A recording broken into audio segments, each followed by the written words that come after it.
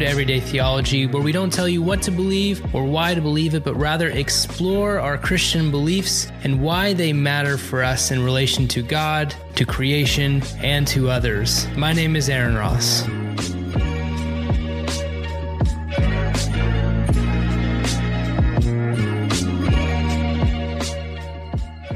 Welcome back to Everyday Theology. With me is a guest who comes and goes. Often, I hate to say it this way, but it is true. Sometimes I'm like, I need to talk to someone, and so I just text Rick. That doesn't mean about the podcast. That actually just means in general. I'm like, I thought of an idea, and it's 9 p.m., and who else am I going to text at 9 p.m. except for Rick, right?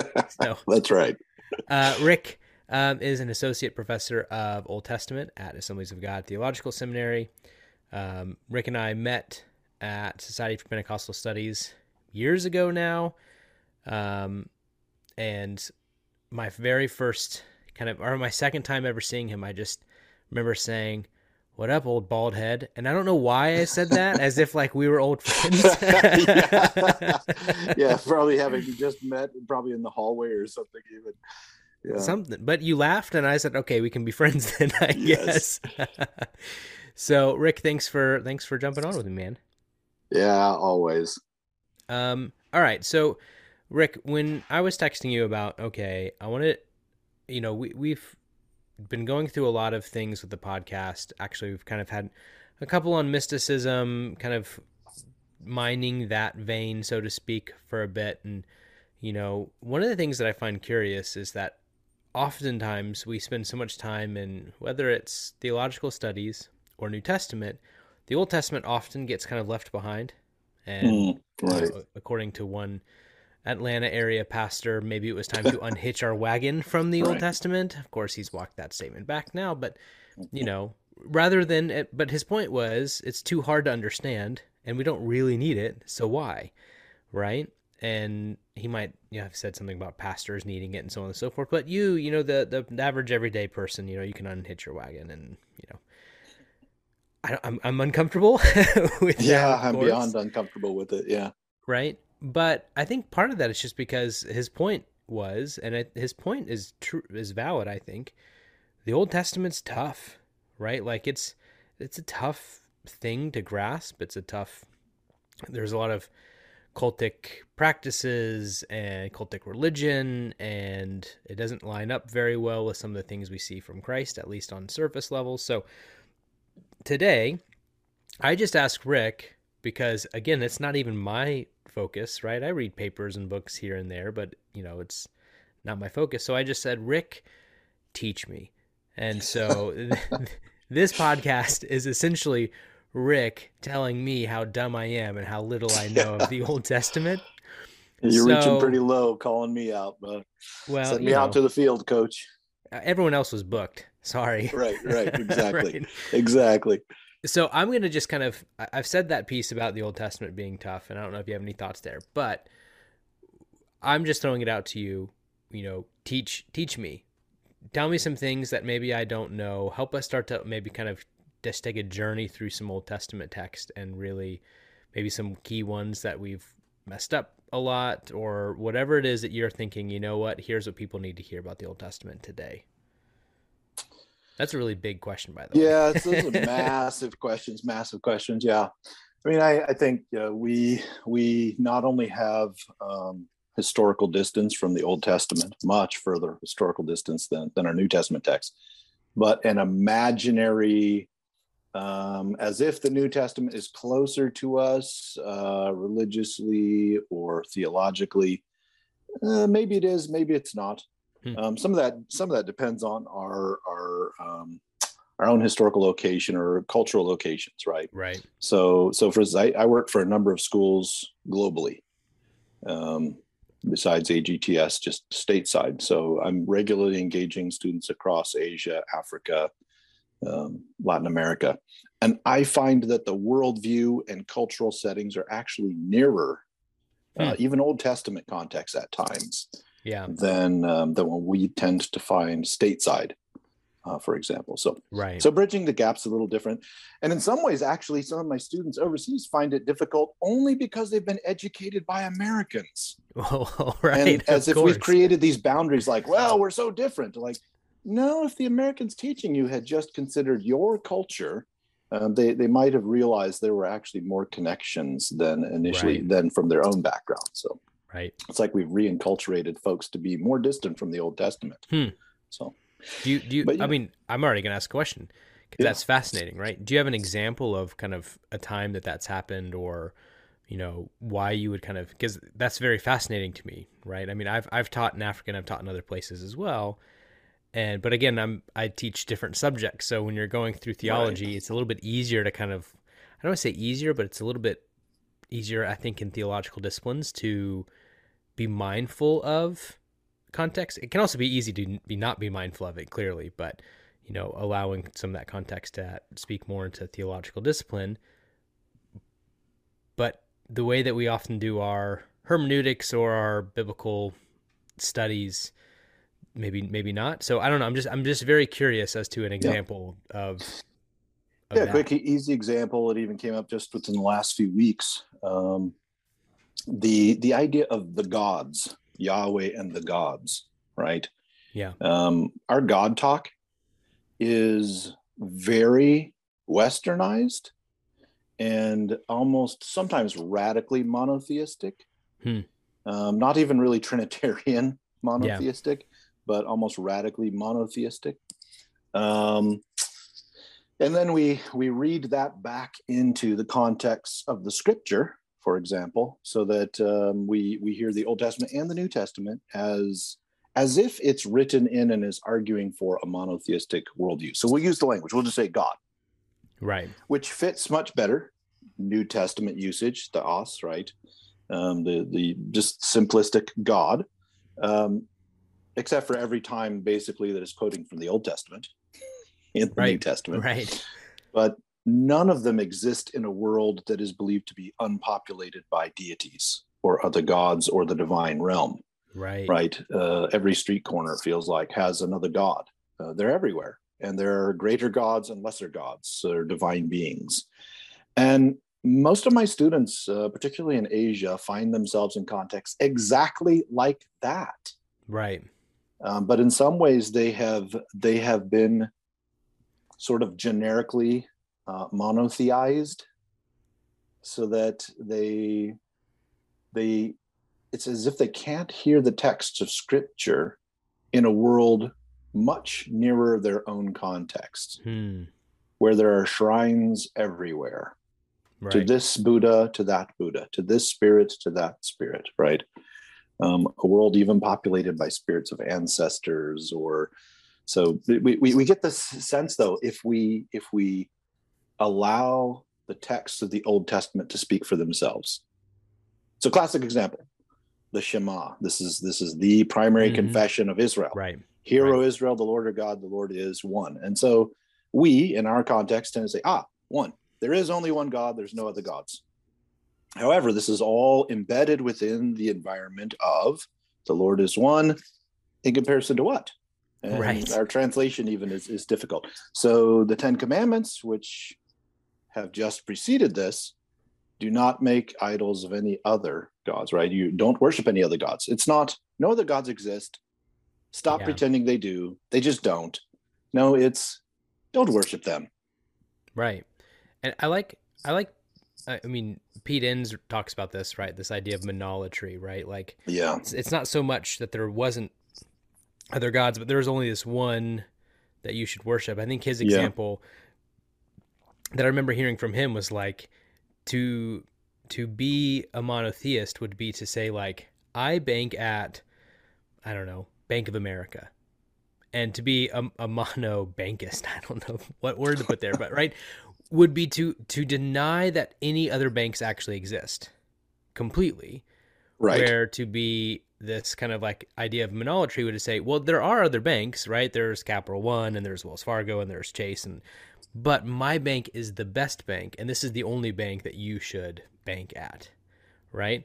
And it kind of helps, maybe, I don't think it's a perfect example, but kind of helps recognize maybe some of that you should have no other gods before me. Kind of like, it's Right. not saying, They just don't compare. right. It's fascinating to not say there are no other gods but me, Right.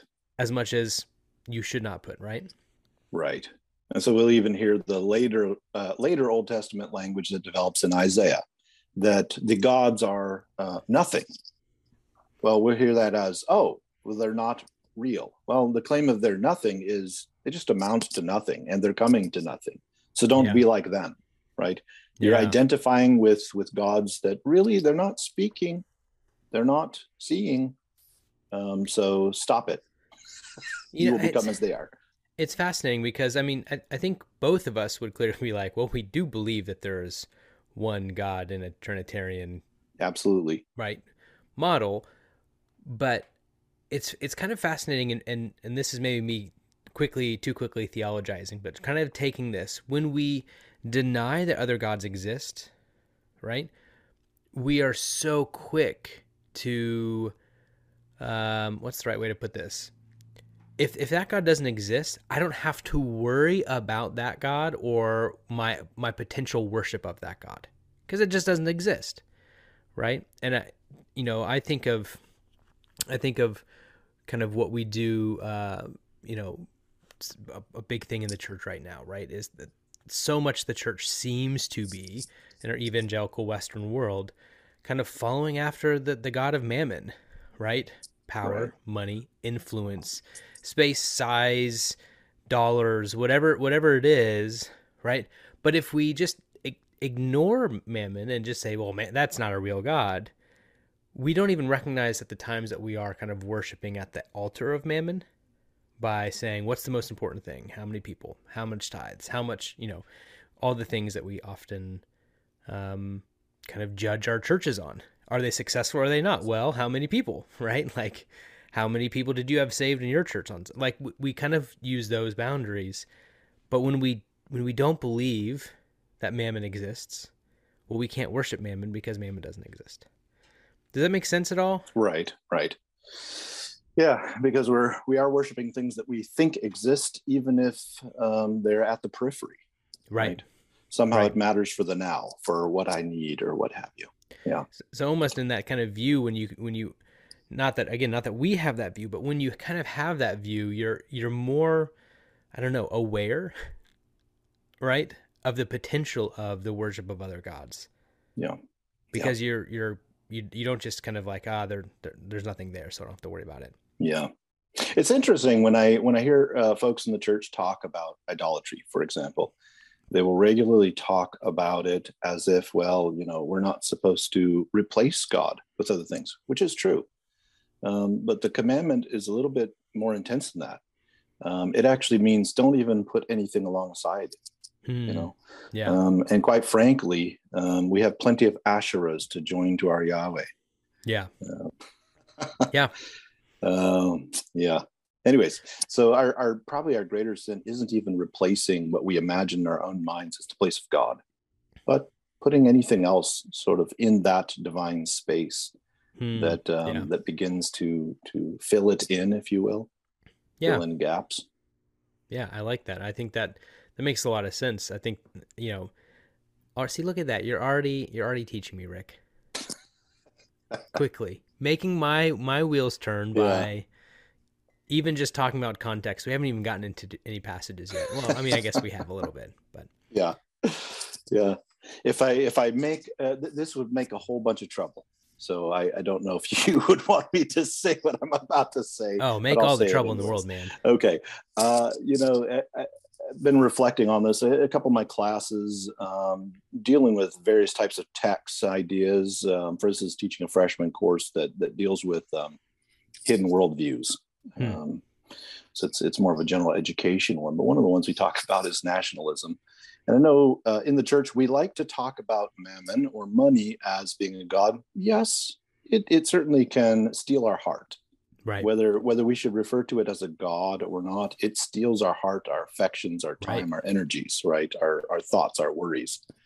But a bit more radical is, all ancient peoples had some sort of being that represented their god, right? Some sort of Right. image. And we do. We have an animal, and that animal is held high above our symbol. And that Mm. animal is to be higher than all other flags which wave beside it by law. And when the music plays, you are mandated to stand. Woe to those who would kneel or who would sit or not swear allegiance. Hmm. We come if we have anything that functions as similarly to ancient Near Eastern practices of idolatry, it would be that symbol that we find everywhere. You drive down the road, you don't have to go very far. It's usually seen flying in the wind, and it's us. We're actually worshiping ourselves, our own ideal. So let me just be very clear. Yeah. You hate America. Definitely not. Right. Yeah. Right. Yeah. But it is fascinating how something good, something that is a gift, can be turned to an idol. Yeah. Right. The earth is the Lord's and everything in it. Right. He has created it all. Like, this is the confession of Solomon when he builds a house for the Lord Right. in 1 Kings 8. Lord, we know you actually don't need this building. Like, you made everything. And yet we turn the good, the beautiful, the true into gods and into idols, into things that, we say, well, we don't worship the flag. Fair enough, but there's nowhere else that I go and am required to place my hand over my heart Right. and pledge my very existence in faithfulness to this thing. I mean, I did that, when I pledged to my wife once in front of a public audience, but I don't do it again and again and again in such public ways, right? That is Right. mandated. It's rather fascinating. In private, yeah, maybe In familial, private. right? Yeah, Yeah. but not in this kind of public setting of. Yeah, it's rather fascinating. And I just think, boy, it's a public display of faithfulness to this image which represents an ideal. Yeah. Yeah. Yeah, it's really tough. I think that kind of, and I've had him on the podcast before, Matthew Bates, and he's right. has his idea of salvation by allegiance alone, which I'm not against. I think it's an interesting concept. It's really just his definition of faith that I think ultimately falters. But it is whatever this allegiance thing is. I mean, that's definitely there, right? There's this allegiance portion to this idea of the kingdom of God, a relationality with God. It becomes really tough. And this is a really tough conversation. Not even about the Old Testament. But I love that you lobbed the grenade, so here we are, right? The reason I lob that there is because Daniel is often in my mind as a book all about how do you faithfully live in the midst of the kingdoms of this world in exile. Daniel's all about that. It's a book of wise living. It's less like we want to make it about prophetic future stuff. It addresses issues, but the primary focus of the book is how do you live as a wise person in the midst of empire, as someone in exile, someone away. Yeah. Well, and that's, I think, so much of Romans, I mean, I'm going now to the other side of things, right? But so much of Romans is that same thing, right? You're living in this kingdom that demands that you claim allegiance to that king and to that kingdom. But you only say, you confess with your mouth that Jesus is Lord. That's your allegiance, right? But then also do your best to live at peace, right? Yeah. Follow the government that's been placed in front. Like you don't have to cause problems, right? Like you don't have to get into war with this kingdom as if like the kingdom of God is some kind of physical kingdom in the same way that the rest of our kingdoms are, right? It's beyond that idea. Politics of the kingdom belong to a different structure. It's submission that undoes the powers. So what is Daniel? We'll go back to Daniel then, right? Yeah. Because for me, it is very interesting, and there are some Christian traditions in America that refuse to say the Pledge of Allegiance, and they won't do those things, right? Because of this issue, right? Because no, there's only one person, one being, one God that I actually am allegiant to, and that's God and the person of Christ and the Holy Spirit, right? So what does Daniel have to say for us that are stuck in this situation, right? Yeah. Of yes, there is the worshiping at the altar of the flag or whatever it might be, and Yeah. I'm saying that very, that's a Yeah. very aggrandized way of saying it, right? Maybe lobbing another unneeded grenade into the Yeah. situation. But what does Daniel tell us? Like, how do we live in empire where our allegiance, really, there's only one allegiance, but we're demanded to have allegiance something else? Yeah. Wisdom. And wisdom is not straightforward. It's not formulaic. Oh yeah, that was really easy. Thanks for that answer. Yep. You're welcome. Yeah. It's like a good Facebook status. It's complicated. No, so Daniel 3, which is the image that is set up on the plain. And when the music begins, everyone is to bow down and worship, right? The music begins playing the anthem, and everyone is to do the specific bodily motion in honor of the image of the empire. And if you don't, it becomes punishable by death. Thankfully, that's not the case here, though there have been other nations in the history of the world, not too far distant, that did demand such public demonstrations, otherwise imprisonment. Right. So I think, okay, so Daniel's 3 friends, they refuse that, right? Well, we're left wondering, where's Daniel? I was just that we don't know. Right? I've never thought of this before. It's where was so Daniel? Bizarre. Where in the right? world is Daniel? And he, the character Daniel isn't addressed at all. I want Daniel to be there also standing with them. And then maybe he's the 4th one who joins them in the fire. No. Okay. Make that passage a lot easier, Daniel? Right? Yeah. Yeah. So we find other ways. Maybe Daniel's off on business, or, maybe it was a very localized expression and representations were there, of the different peoples. Whatever it is, Daniel's not there. That's problematic. But to problematize the whole thing, you go back just 2 chapters. This is chapter 3. You go back to chapter 1. In chapter 1, we have these 4 young guys who belong somehow to the elite families of Judah, who've been brought into captivity to Babylon. Their names represent their commitment, their faithfulness to Yahweh. Whether they were or not, a name doesn't exactly reveal that. Right.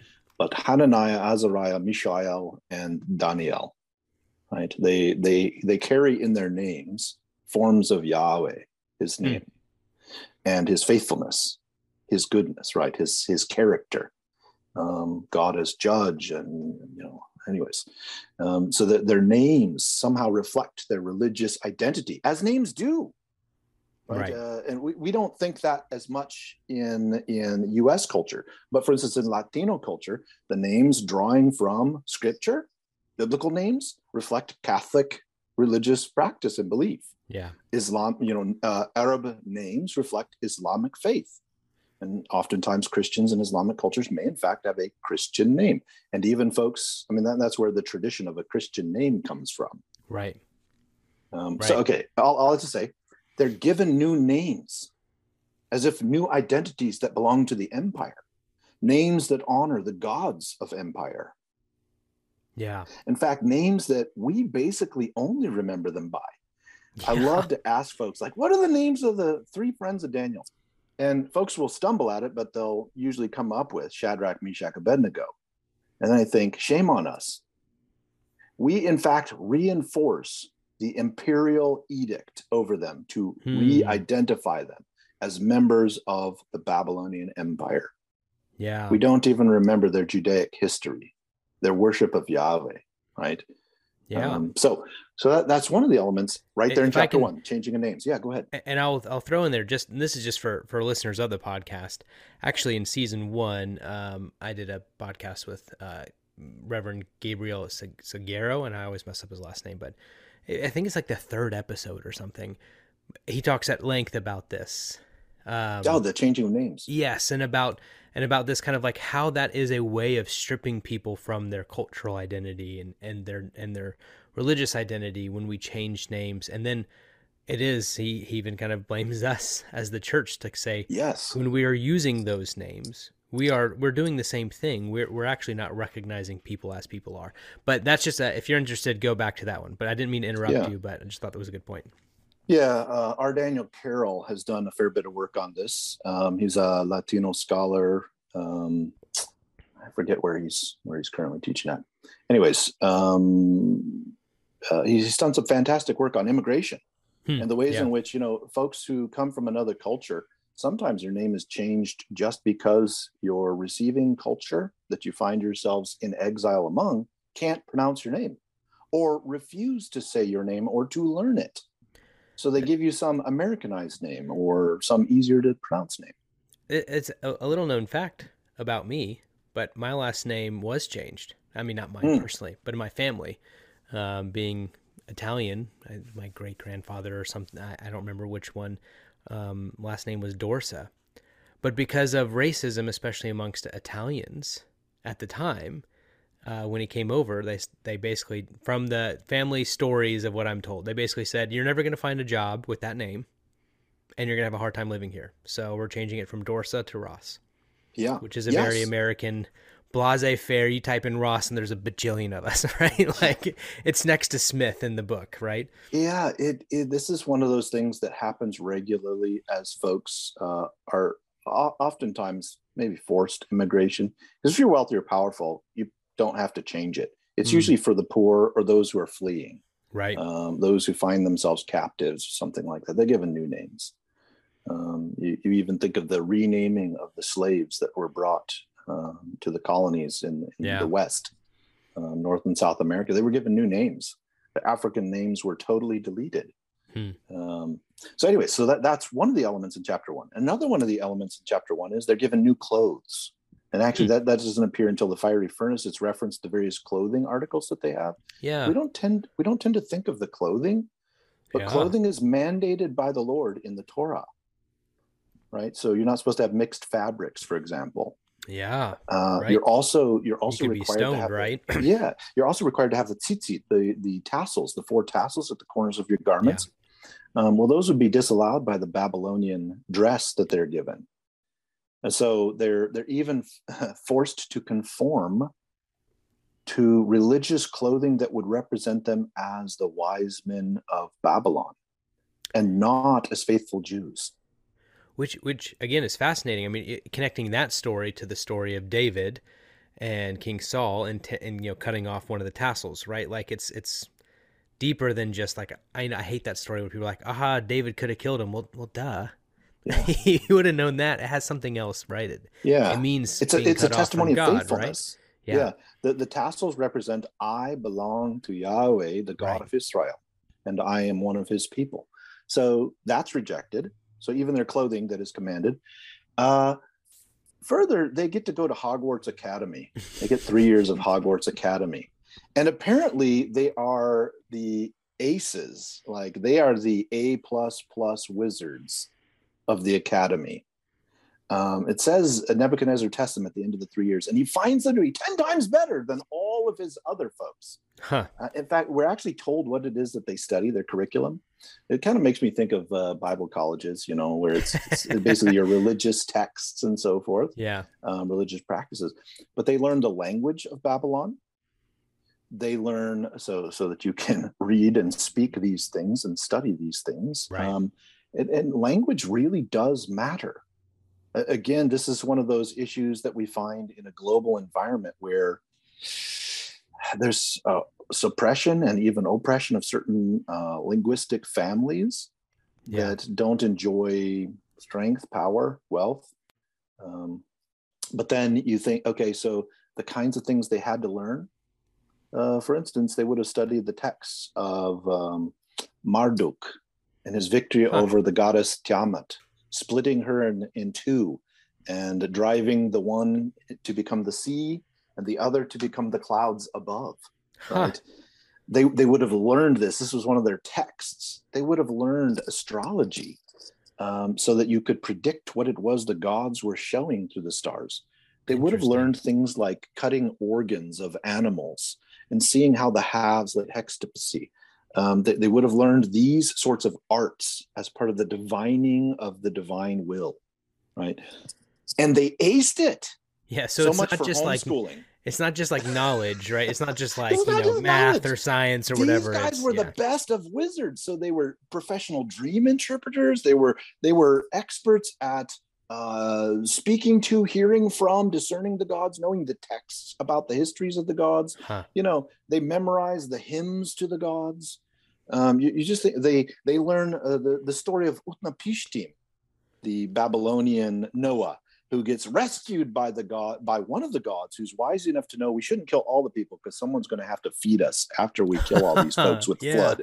Right? They learn these counter narratives Right. that speak of identity, and they ace it. They don't say, "Well, we reject your public education for our homeschooling." Sorry, I know I'm just gonna get in trouble on this podcast. That's all right. I mean, no As one someone who listens was anyways, Rick. homeschooled, You're and fine. I was public schooled, private schooled, homeschooled. I just find sometimes we're so afraid. And so I'm thinking, okay, here's these 4 young guys who receive this education and they ace it. They're Yeah. wearing the clothes of Babylon. They're speaking the language of Babylon. They're named after the gods of Babylon. And of course, we know in chapter 1, they refuse one thing, one identity marker: eating the meat from the king's table, right? Eating the meat, drinking his wine. And so then we get at this weird, like, okay, well, it was because of the kashrut, the food laws, right? Is it kosher or not? And they're trying to be faithful. Are they? Yeah. Because we may say something even like, well, the meat would have been dedicated to the gods, the wine would have been dedicated to the gods, and it was. But as we also know, all of the vegetables, all of the grains, Right. everything produced belonged to the gods and was dedicated to the gods. Yeah. So why are they choosing this? Well, the test is actually where we find out why they're choosing this, right? And I don't know what you know about how do they look after their testing of eating. All I remember is better. I mean, that was my Sunday Better. school, right? They Yeah, look they stronger, look healthier, better. whatever, right? Okay, stronger, healthier. Lots of our contemporary English translations will say something like that: stronger, healthier, better. Yeah. What is better? Well, in a Western ideal, better means, like maybe I'm shaped like a triangle, right? I'm ripped and like I'm getting thin and I got like a 6-pack showing, man. Never been my problem. Yeah, no, I've not had that problem. I got plenty of anointing oil in the middle. So, like, what does better mean? Well, literally it reads they got fatter. Ah, yeah. Now, Mm-hmm. I don't know I mean, about that makes you, a lot of but sense to me, yeah, especially in that kind of like culture of yeah. scarcity But imagine, or whatever. what right? if you cut out all meats and the wines and all you ate was vegetables and drank water? Are you going to gain weight or lose weight? Are you going to get fatter or are you going to get thinner? You're going to get thinner. You're going to get gaunt. And it's going to be obvious you're weak, you're tired, you're okay. I like vegans the Daniel fast right now. If it's really just eat meat and drink wine and you'll get skinny, like I'm in, like let's do it. Yeah, exactly. Like, so that's the beauty of it is they eat these vegetables, drink this water, and they get bigger. They bulk up. Yeah. Which is just to show that the God of Israel has not abandoned them. Empire does not determine our health or our standing. Right. It does not determine how we will live and how we will be blessed. And even in the midst of empire, they can choose this to show that their God, grants health and favor to his people, even in far off Babylon, where he shouldn't have power, because gods are, I heard this recently. If we think of gods almost like Wi-Fi routers, the further you get from them, the less power they have. Yeah. But they're all like localized. So if you move far enough away, they shouldn't have any power. Right. Well, Yahweh shouldn't have any power in far off Babylon, but he does. So I guess the question is a question really from silence. And if we're talking about their name changes, their clothing change, their practicing of kind of, to some degree, you have to practice the religious occult, right? To be trained in it, to be good. Why all of a sudden the food? Why food? Why the image? Yeah, and then why the image, right? Because those are the two kind of points of resistance that they actually give. And even the food isn't really that much a point of resistance because all food is sacrificed to the gods. Right. or at least The dedicated biggest to. the biggest point of resistance is that, folks could get killed for this. Their supervisor is really terrified because if these guys look bad, his job is to make sure that they all look good and they look the part. They're Right. well taken care of. So they are risking their lives in this, because they could also be in trouble for this rejection. Yeah. For me, it comes down to, again, this discernment, this wisdom. It's not Hmm. about a rule. It's not about well, I'm never going to. It is somehow in the midst of empire. When do you subvert empire and when do you submit? And through Yeah. submission, subvert. Hmm. Yeah. So I find that to be the case in our American context. Are there times to more openly subvert and maybe not in ways we should imagine? Are there times to simply submit and somehow, even in the forms of our submission, we subvert? Right. America's a good place, man. It's still a really good place to be. But I think of this in our context. I think of this in my many brothers and sisters scattered around the planet in gospelly creative access countries, Yeah. where they still look the part of local folks. They still speak the language, right? Right. Um, and all of us ought to find ourselves that as those in exile, all of us, those who are sojourners, foreigners, not from around here, but somehow we also fit in. Yeah. We also don't fit in. It's kind of a Jesus way if you think about it. Yeah. And it's inherently messy, right? Like, Yeah. because in all of the subversions, they would have been killed, right? Don't take your new name, you're gonna die, because that means you're resisting your exile in the empire, right? Don't Mm-hmm. change your clothes, well, you're gonna die because you're again resisting the exile, you know. So in all the ways, their life was on the line. Mm-hmm. But whatever this wisdom was for these two specific areas, there must have been a reason, even if that reason we don't fully understand or get. There's a Right. reason why, in their wisdom, these two are the areas of subversion, Yeah. right? Yeah. Um, and one of them is still submitting because one of them is still eating, food offered to the idols or dedicated to the idols of the gods. Um, so it's like almost like a mini test, right? Like it's a Yeah. mini subversion. That's I like that, but I can already kind of tell the resistance that people have. Well, that's just clear as mud, right? So if we try to bring that to what does it mean to be Yeah. allegiant to God, a follower of Christ, Yeah. in a space in which you are supposed to proclaim Jesus is Lord, not Caesar, not the president, not the king, not the whatever type of leader you have in whatever country. There's only one proclamation, and that proclamation is Jesus is Lord. When do you Yeah. submit and when do you subvert? Yeah. Well, Paul appeals to Caesar. He wouldn't do that if not for the fact if not for the fact that he believes the accusations of him outright subverting Caesar will not hold up in court. Yeah. Even as he continues faithfully to persist in Jesus is Lord. Yeah. Somehow he realizes, yeah, this is he is submitting enough that there's no real accusation of the empire against him. It's got to Yeah. be false accusations. So his subversion is sufficiently subtle and crafty, which is another word for wise, that it's able to undo things without directly undoing things. I mean, this is Daniel interpreting dreams. Right. Well, he gives interpretations of dreams, for instance, Daniel 2, which is Nebuchadnezzar dreaming about an image, head of gold and midsection of silver, and then the legs of bronze, feet of iron clay, which is funny that it's placed right before the chapter where Nebuchadnezzar builds an image. Right. But Right. he's undoing empire by pointing to the rock that is cast at empires, as glorious as they are, crafted by man, the head of gold and the chest of silver and the legs of bronze and the feet of iron and clay, that these will all be crushed by that rock. So he's able to actually say, your kingdom, Nebuchadnezzar, is going to end, but do it in such a way that he's never removed from power.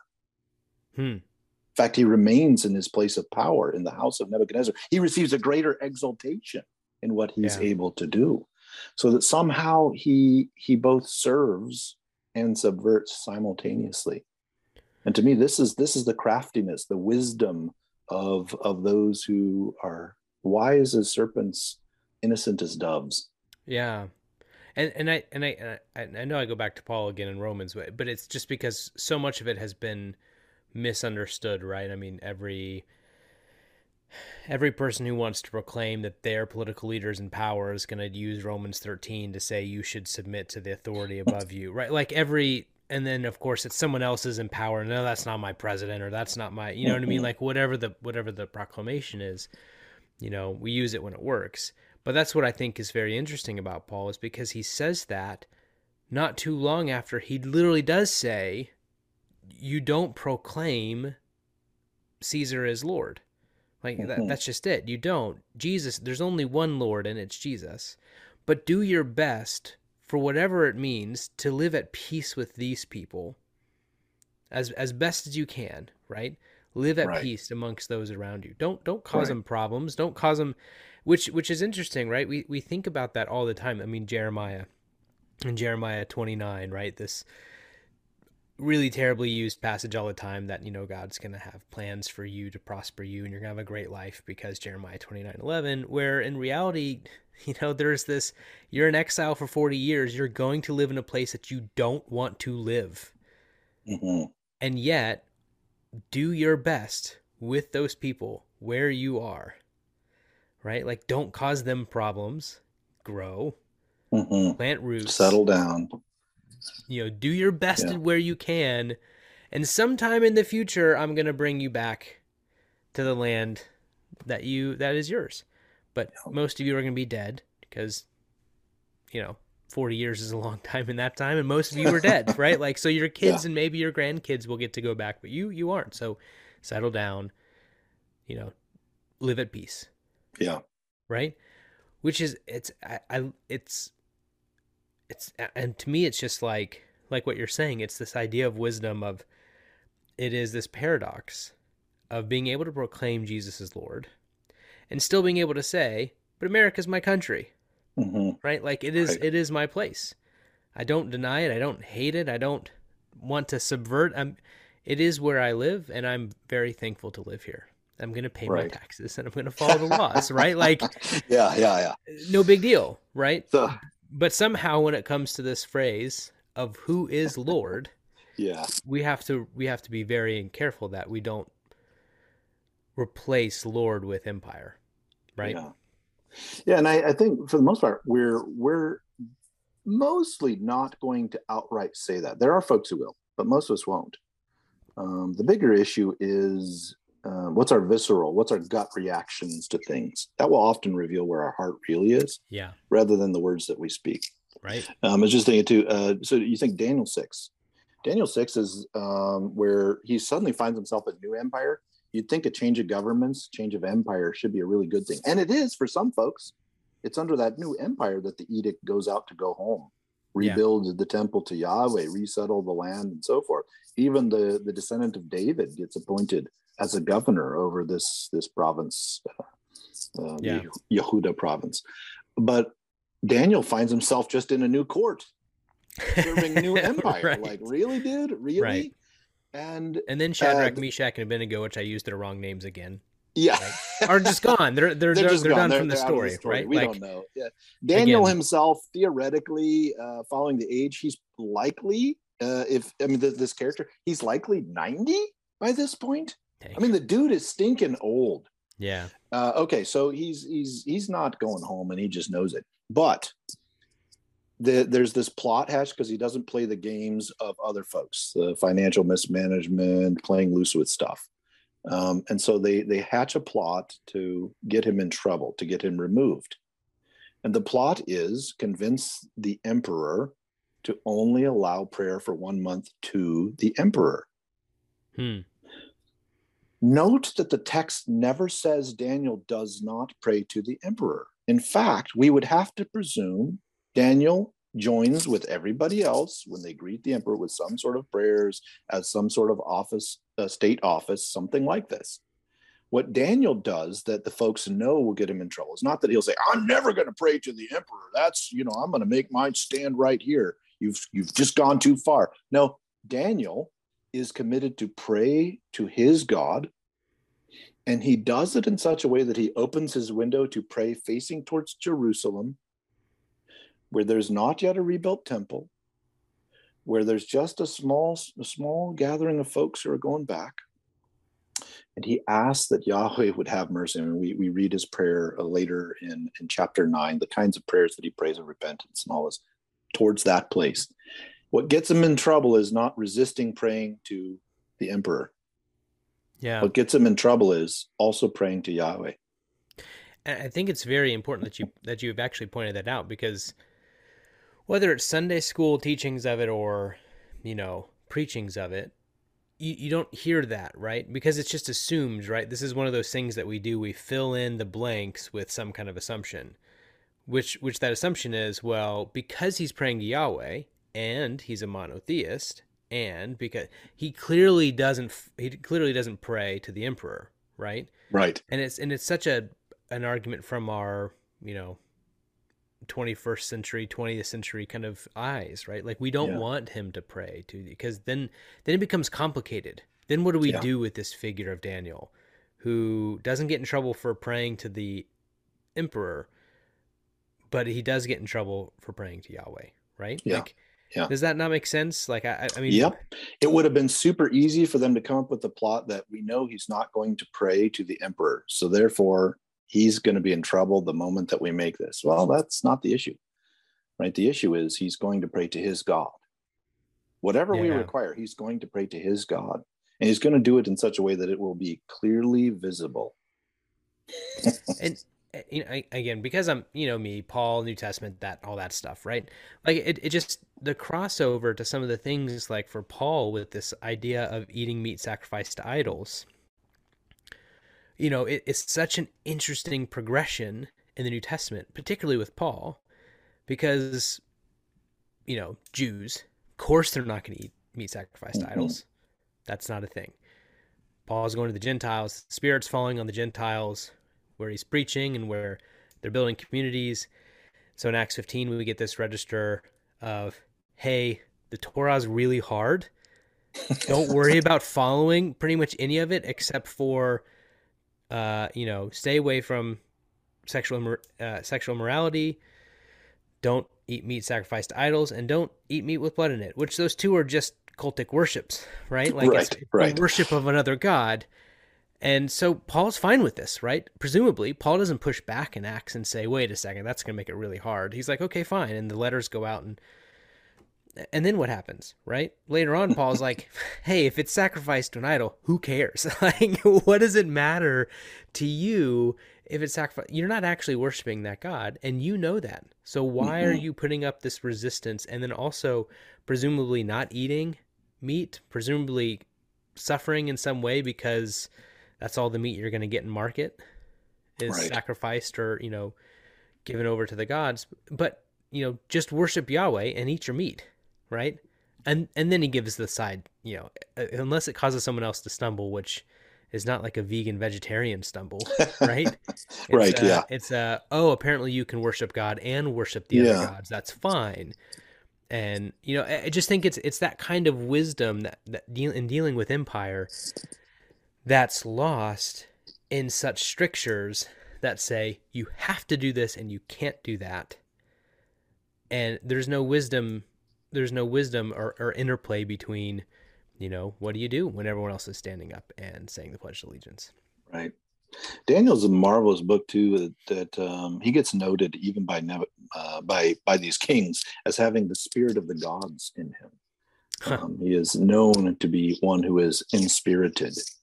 Whatever they think of that, they know somehow he has divine insight and understanding beyond what the success at their Hogwarts Academy gave him. I because love that you're using that reference. all the rest of the folks who graduated, well, some sinners told me about the books and the movies. I'm just kidding. Uh, Well, we watch them every Christmas. It's like our oh yeah, there you me and my go. wife's like That's family like a fun tradition now, tradition. so Yeah, perfect timing for it. yeah. But I think that's also why do we have this collection of tales? They're court tales, so they get right at the heart of empire. Yeah. They're right there in the Yeah. seat of power. Because you could have peripheral stories of people in some far off village or what have you. And we have other texts among the exiles. For instance, the book of Ezekiel. He's off by the river Chebar, and he's not at the seat of power. But meanwhile, Right. Daniel literally is in the very heart of empire. There is no, do I worship or not? Do I Yeah. join with the throng that enters the king and pledges their lives to the king? Right, to their being to the gods, that bow before the gods as they enter the houses of the gods. And Babylon is full of temples, and Right. even entering, we have this annual enthronement of the king that seems to happen, where Marduk is praised as this chief deity. He has to be a part of these events of state. So it's troubling. Yeah, other than those first couple chapters where he's just Yeah. disappeared, right? Or Yeah, either that or it's he's just troubling. following along the same practices and he's not, I mean, I guess his name doesn't get changed, so at least not. It does. Belteshazzar. Oh, right. And Duh. he gets called that a little bit later on, but we don't tend to remember his name. No.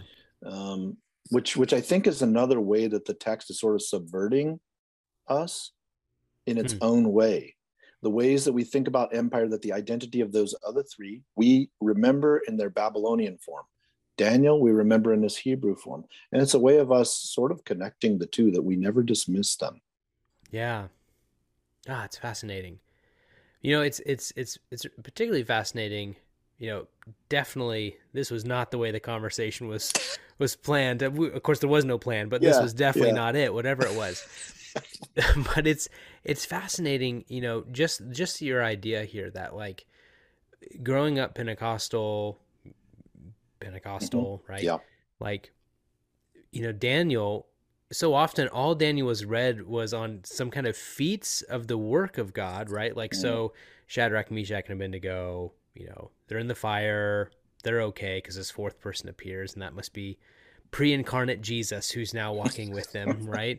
And then, of course, Daniel in the lion's den because he prays. So we talk about the miracles, and then we talk about the apocalyptic, eschatological, how many days until, are we going to be in tribulation, right?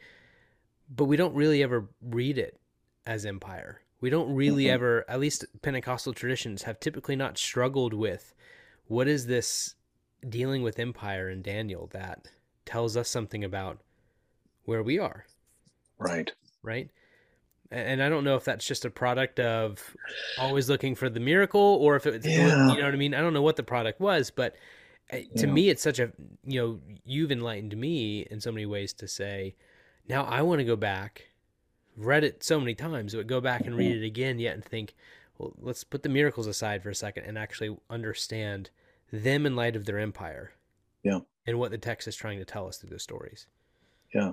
I mean, this is a God who allows, so he's subverting his own people, Judah, who've imagined themselves and the temple of Yahweh to be inviolable by allowing his house, his favorite bowl, his favorite cup to be looted and taken to the house of the gods of Babylon. That's right away in the first couple verses of Daniel. Right. So he's subverting their idea of empire. The empire that they saw through the sons of David and the house of Yahweh and Zion embodied. And he's subverting that. Yeah. And yet he's also subverting empire by sending his favorite, I always think of it as like his favorite breakfast bowl and his favorite coffee mug end up in the house of the gods of Babylon, where, I mean, it plays out in chapter 5 with Belshazzar, who brings out the Lord's favorite bowl and his favorite cup, and he's using them for his party, right? But he allows his own treasure, his people, to go off into exile as a way of subverting empire, of both blessing empire and undoing empire. for the sake of the world. Yeah. And I just see that gospel thread all throughout the entire book. Yeah, and it brings me back to Amos. And I know Mhm. we've talked about a bit about Amos, but just the funny way that Amos goes around and he points out all the flaws of these surrounding countries and how they've been so bad, and how they don't follow in so many ways they don't follow the laws of Torah, how they deal with their slaves, their treatment of women, and all these terrible things. And I love the beginning of it because you read it and you're like, oh well, he's just pointing the finger at all the other guys.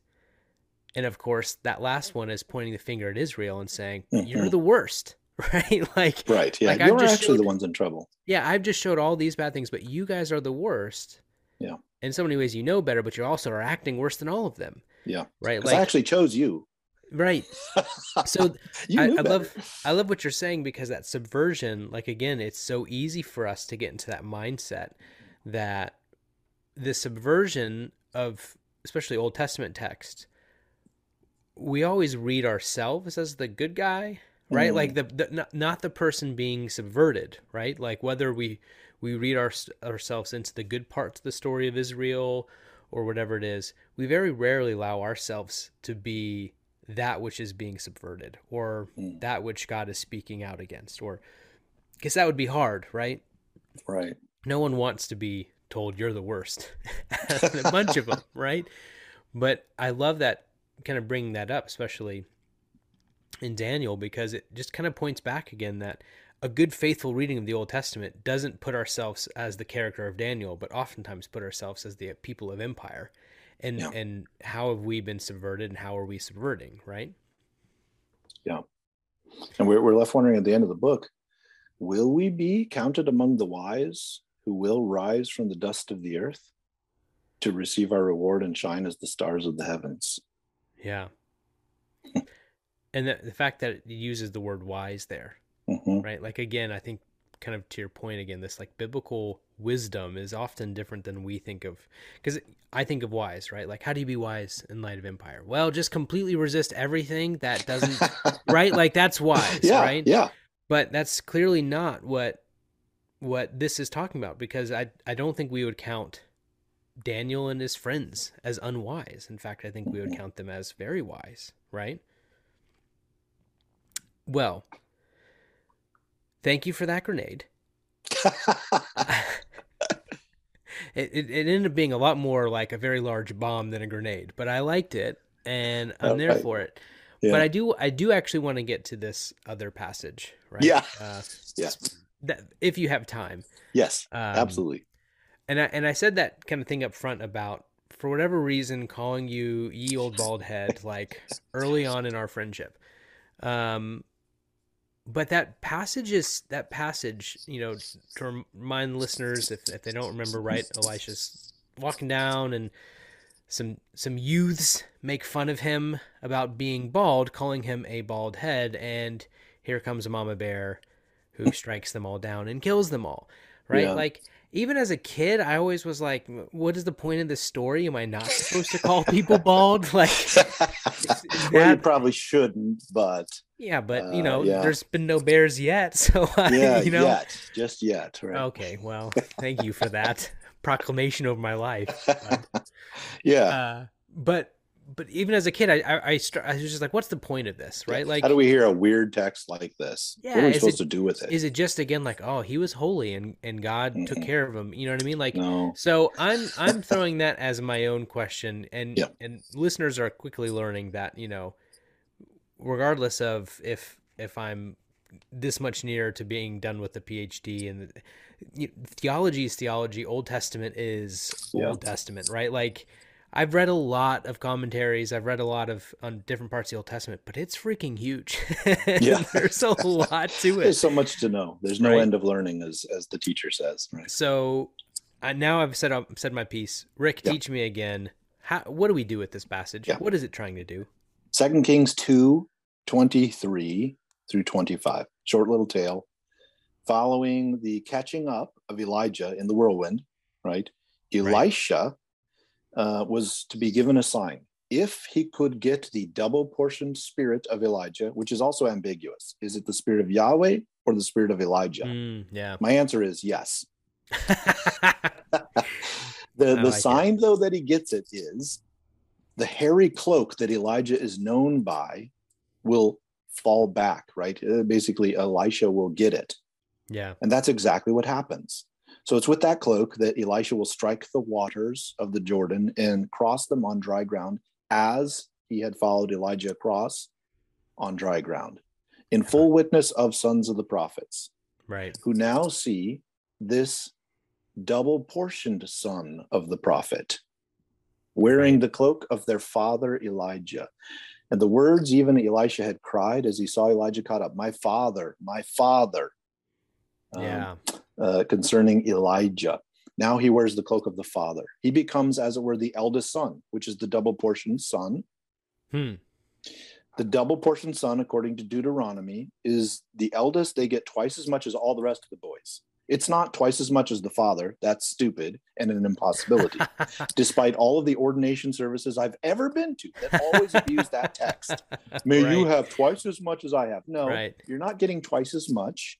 What you Right. are getting is the eldest son's portion, who, when the father is gone, will step into the role as the head of the family. Yeah. So here is Elisha, by the way, at his deathbed, the king of Israel at that time. This is later on, chapter 13. When he dies, the king will come to him and will call to him, my father, the chariots and horsemen of Israel. The very words he had cried to Elijah, where Elisha has fulfilled his life as a father for Israel in the place of Elijah. He wears the hairy cloak of Elijah. Okay. Yeah. I say that because, and we know it's a hairy cloak, because the 2 Kings 1, a king was sending to find out, will his son survive an accident? And Elijah meets the messenger and says, go back. Is there no God in Israel that you should seek? But doesn't give his name. The servant goes back to the king. The king says, what did he look like? Tell me what this prophet looked like.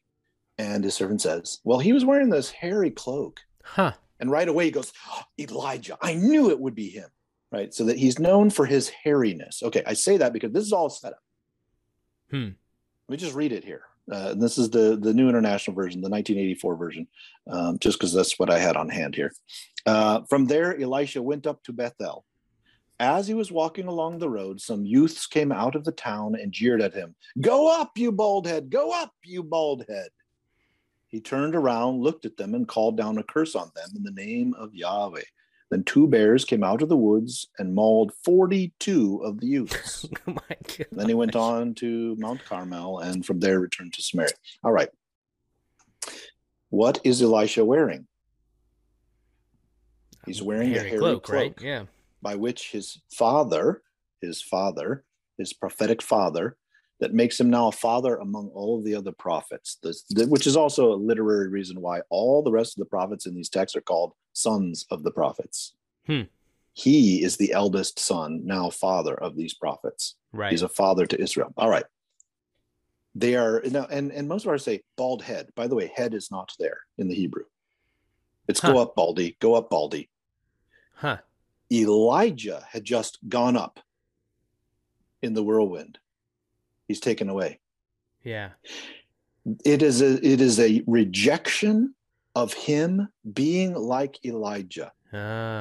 Despite that he is hairy, they reject him as if he is bald. You are not like Elijah. Go away. Interesting. Be taken up and carried away like Elijah was. We actually don't want you here.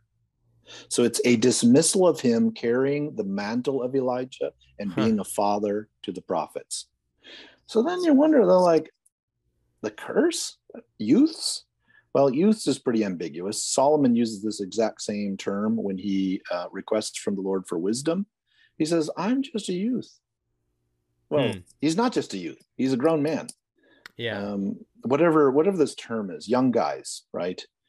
But, okay, 42 get whooped up by a couple of she-bears. Maybe just put to that youth's word, almost like youth, not particularly as an age, but almost as in if Solomon's like saying that I'm just unmarried guys, like or young guys, or even I'm dumb, like not wise, like, you know what I mean? Exactly.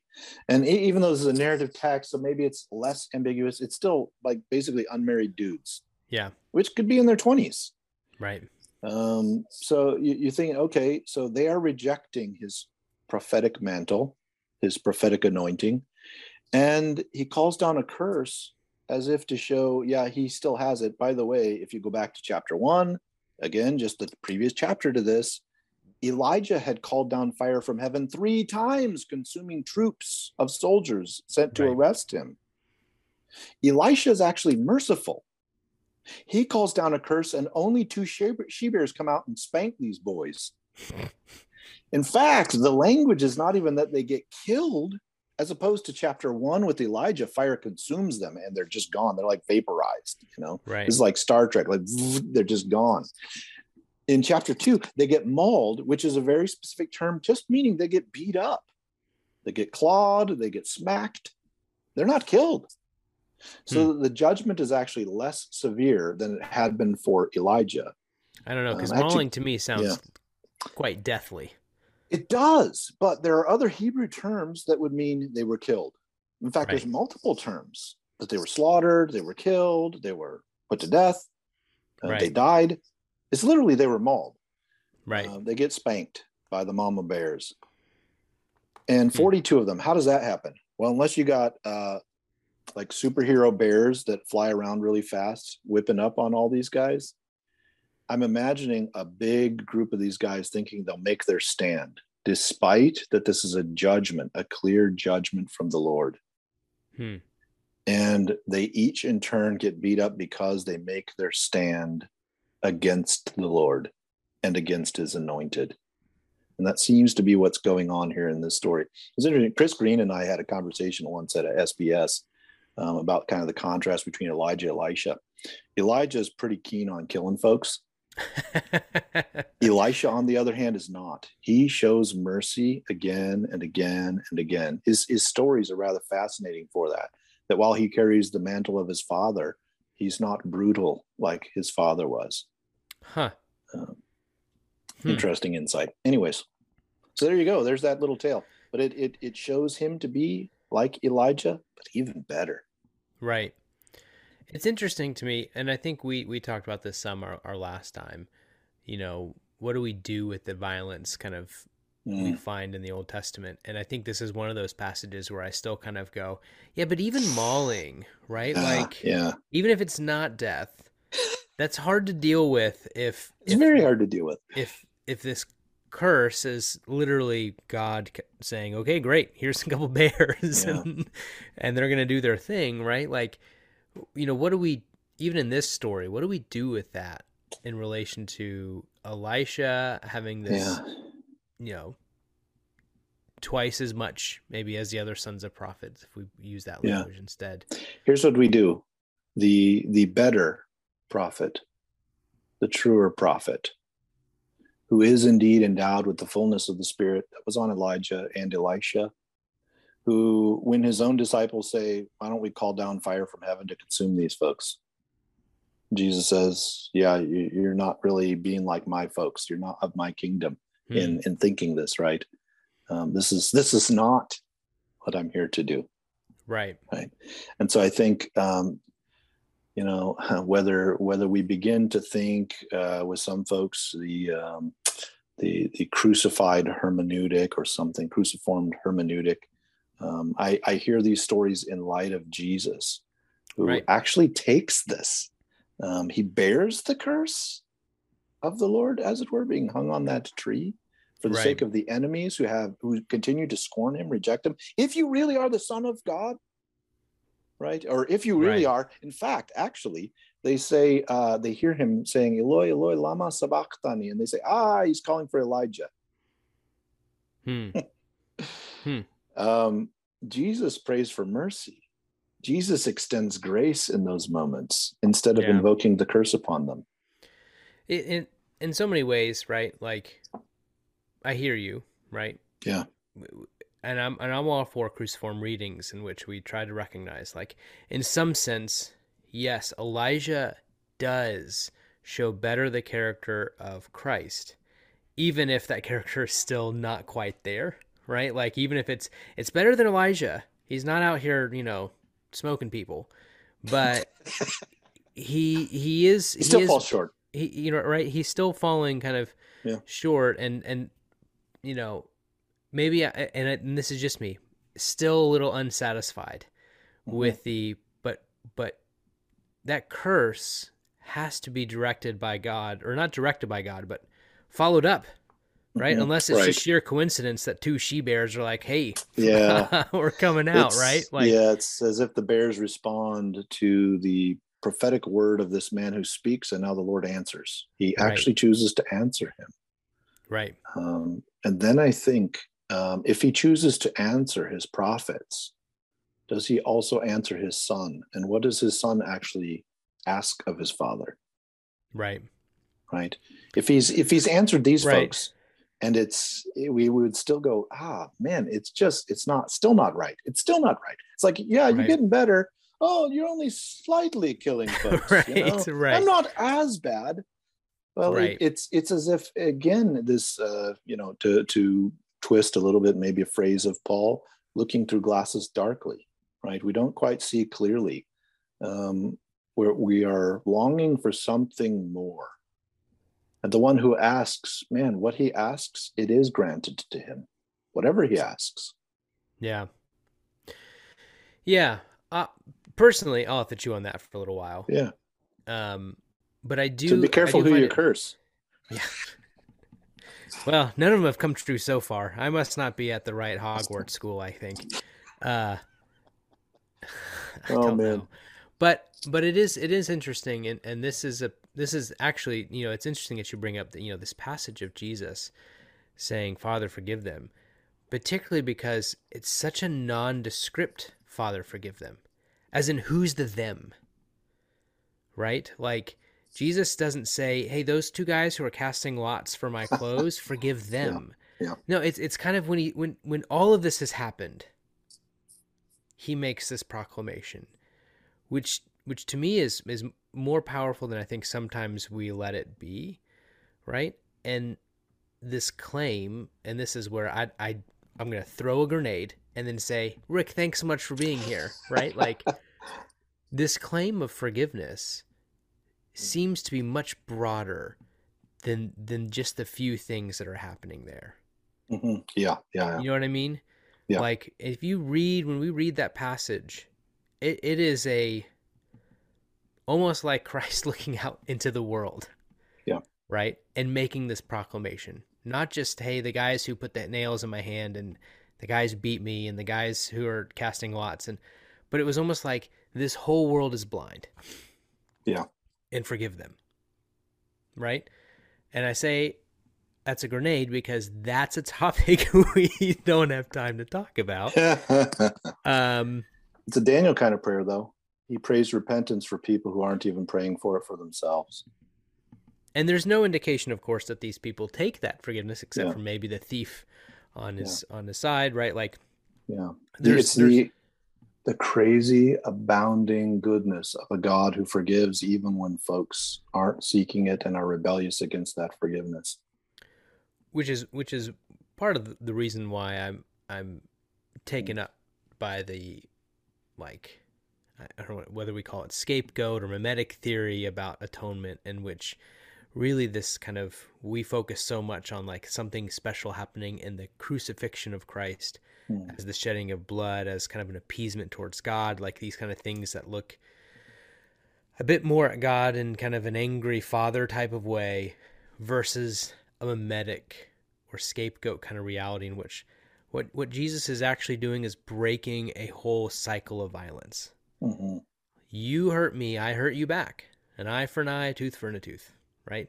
Like Hmm. these things, the cycle of violence, even when Jesus says turn the other cheek, he goes a step further than turning the other cheek and actually just says, forgive them, right? Yeah. Like I don't need to pour violence back out on them. Rather, I can give them forgiveness, which is probably the most beautiful thing about Christ we can think about, but it's often one that is kind of missed because we look at that passage as more of like, oh me, the blood for me, not hey, we're breaking some violence here, right? Like showing you how the world should work, Hmm. not how it has. But that's a like I said, topic for another day maybe. Maybe we'll get into fun atonement theories later on and lob some more grenades. Yeah. Rick, appreciate you, man. You too. Thank you for very much enlightening me, making me see things again, putting things in my head to ponder. Hopefully for our listeners, aside from all of our random side trails that we went on, enjoyed it as well, and it kind of gives some more things to listen or to think about. But I will ask this question because I like to ask it. What are you working on? What are ways that people can follow some of your work, especially these things now that we're talking about? I know you pretty much presented every SPS, but what are some ways that people can connect with you, however that is? Yeah, of course they can track my website, wadholm.com, wadholm.com, which needs to be more regularly updated. There are some parts of it that I keep updated. The blogging part, less so, but there's a lot of resources there. Yeah, of course, social media. I'm all over the place. Try and stay active as much as possible in positive ways. Yeah, I've got a number of projects in the pipeline. I realized the other day, I think I've got 10 books at various stages right now. Oh my gosh! So we're going to try and get some of those to the finish line in 2023. I'm actually headed this week to Denver to present a paper. I still got to finish writing on the prophetic in 1st, 2nd Samuel, and why I think it's not crazy madman, raving lunatic prophesying by Saul, for example. So, but why maybe Pentecostals? And I'm speaking on this at the Institute for Biblical Research, one of their sessions. Yeah, Friday. So I'd be interested to know what my supervisor for my PhD will think about your paper if he ever reads it, since his dissertation was all on prophetic and Old Testament, but I think Ezekiel or Isaiah, I don't remember. Yeah, I could be wrong. You probably know better than I do, actually, which is not a good thing to say. He's my supervisor. Yeah. But Rick, good luck, man. Thank you for doing this, even though you've got a paper to finish writing. Got a couple days. Okay, yeah. Well, it's mostly written. I will miss you. I will not be going to AAR-SBL, but maybe next year. Yeah, I just got home from literally 2 separate trips on Sunday. I'll buy some extra books in your honor. Yeah, well, if you're going to buy them in my honor, you might as well ship them to my house. I know. We'll take that. Yeah. All right, my friend. We will chat soon. All right. God bless.